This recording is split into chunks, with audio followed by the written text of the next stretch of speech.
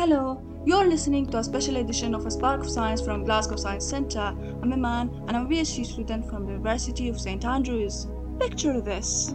You're in a room and there's a sealed box with a cat inside.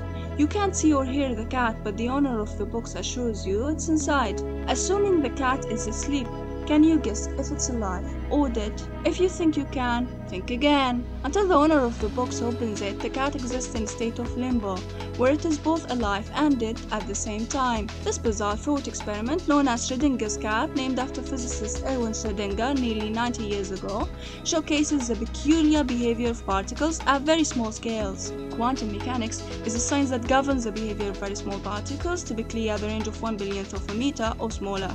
That's about 100,000 times smaller than the width of a human hair.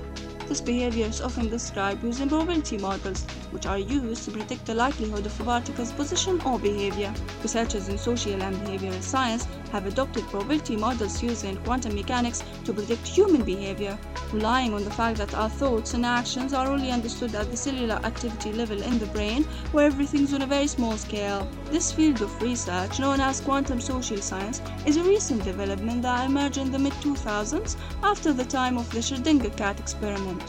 Although these two concepts are separate in time, they can be linked together to better understand human behavior. For example, you might have rational beliefs about one area of your life, such as your finances or your career, but hold irrational beliefs in another area, such as health or personal relationships, and you might not be willing to change these until you're confronted with the need to make a decision.